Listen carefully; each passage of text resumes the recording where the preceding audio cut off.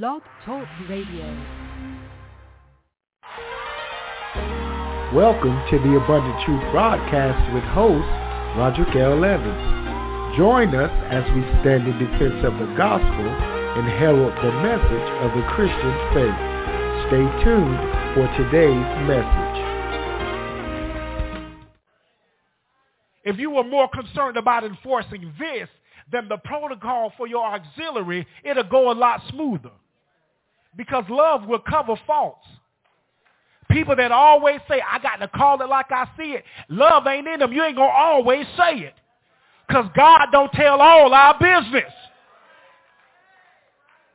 God don't tell on all of us. I just like to say it the way. God don't go around telling us everything that you said and thought and did.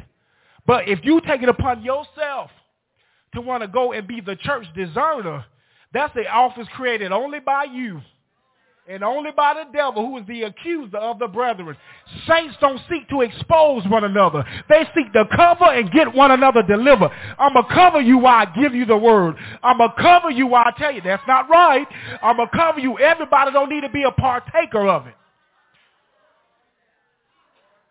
You ever notice why when Paul talked about the brother, and he said, what I need for you all to do now is to receive him back again so that they won't be overcome with grief, because we're not ignorant of the devil's devices.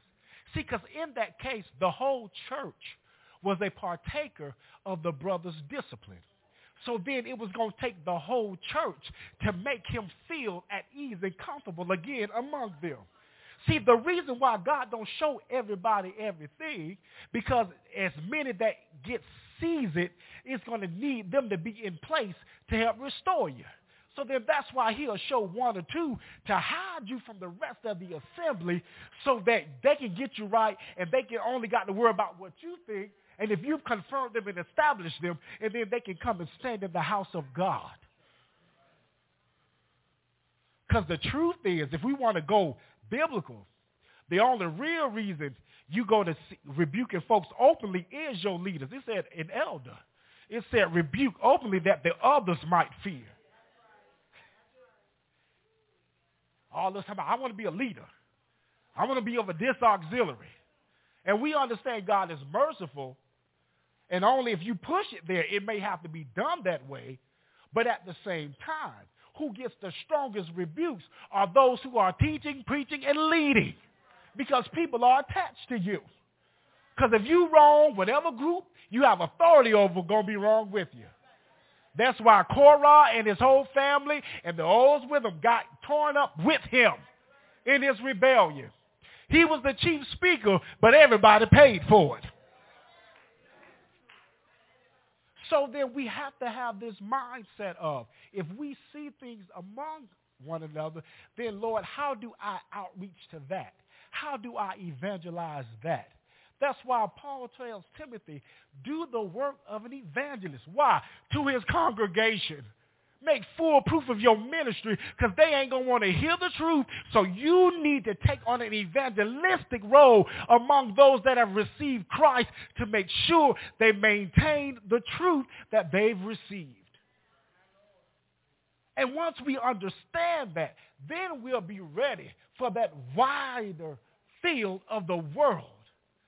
Because all of us can gather here and we can localize what's going on. But then, because our lives are separate and we go to separate places, then we can start responding to the call to the world. And so then we must know and understand. I read to you the scripture in Acts 17 to show you where God is with it. Paul tells them, look, in times past, God winked at what the world was doing. He ain't really just dealt with it. But the moment Jesus Christ showed up, he put a dividing line. The only way you're going to get to me, you got to go through and by Jesus. And he says that God commands every man to repent. And if you're going to outreach to the world, you can't be afraid to use words like sin.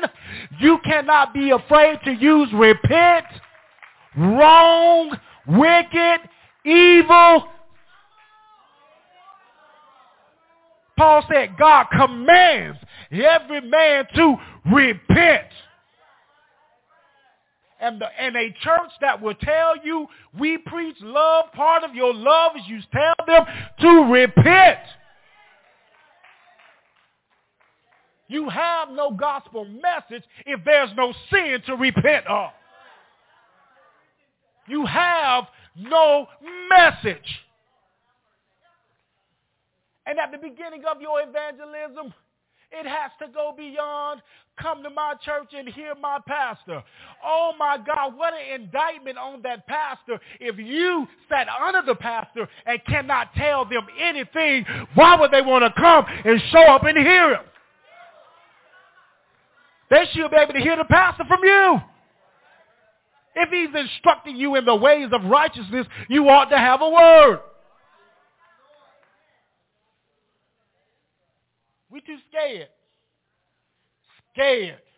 That's all it is outright. I'm scared and I want to be accepted. I don't want to be called a Jesus freak. I don't want to be called a fanatic. You ain't ashamed when Jesus want to bless you. You ain't ashamed when Jesus want to anoint you.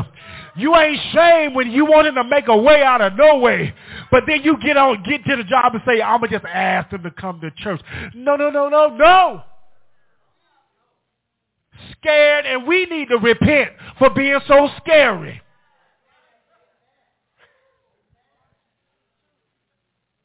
We just scared. I don't know what to say. What do you mean you don't know what to say? Didn't you get saved? How did you get saved? You know that, don't you? You know what to say. So the mandate, it begins on the inside.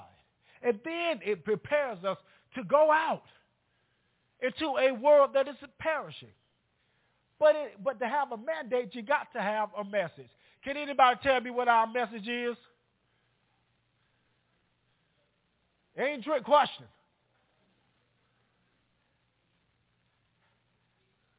I hear Jesus Christ and him crucified. It ain't real hard message. Paul said the only thing I knew among you was Jesus Christ and him crucified. And if you want to go there, because we've watered it down for just Sunday school purposes, we forget that for God so loved the world.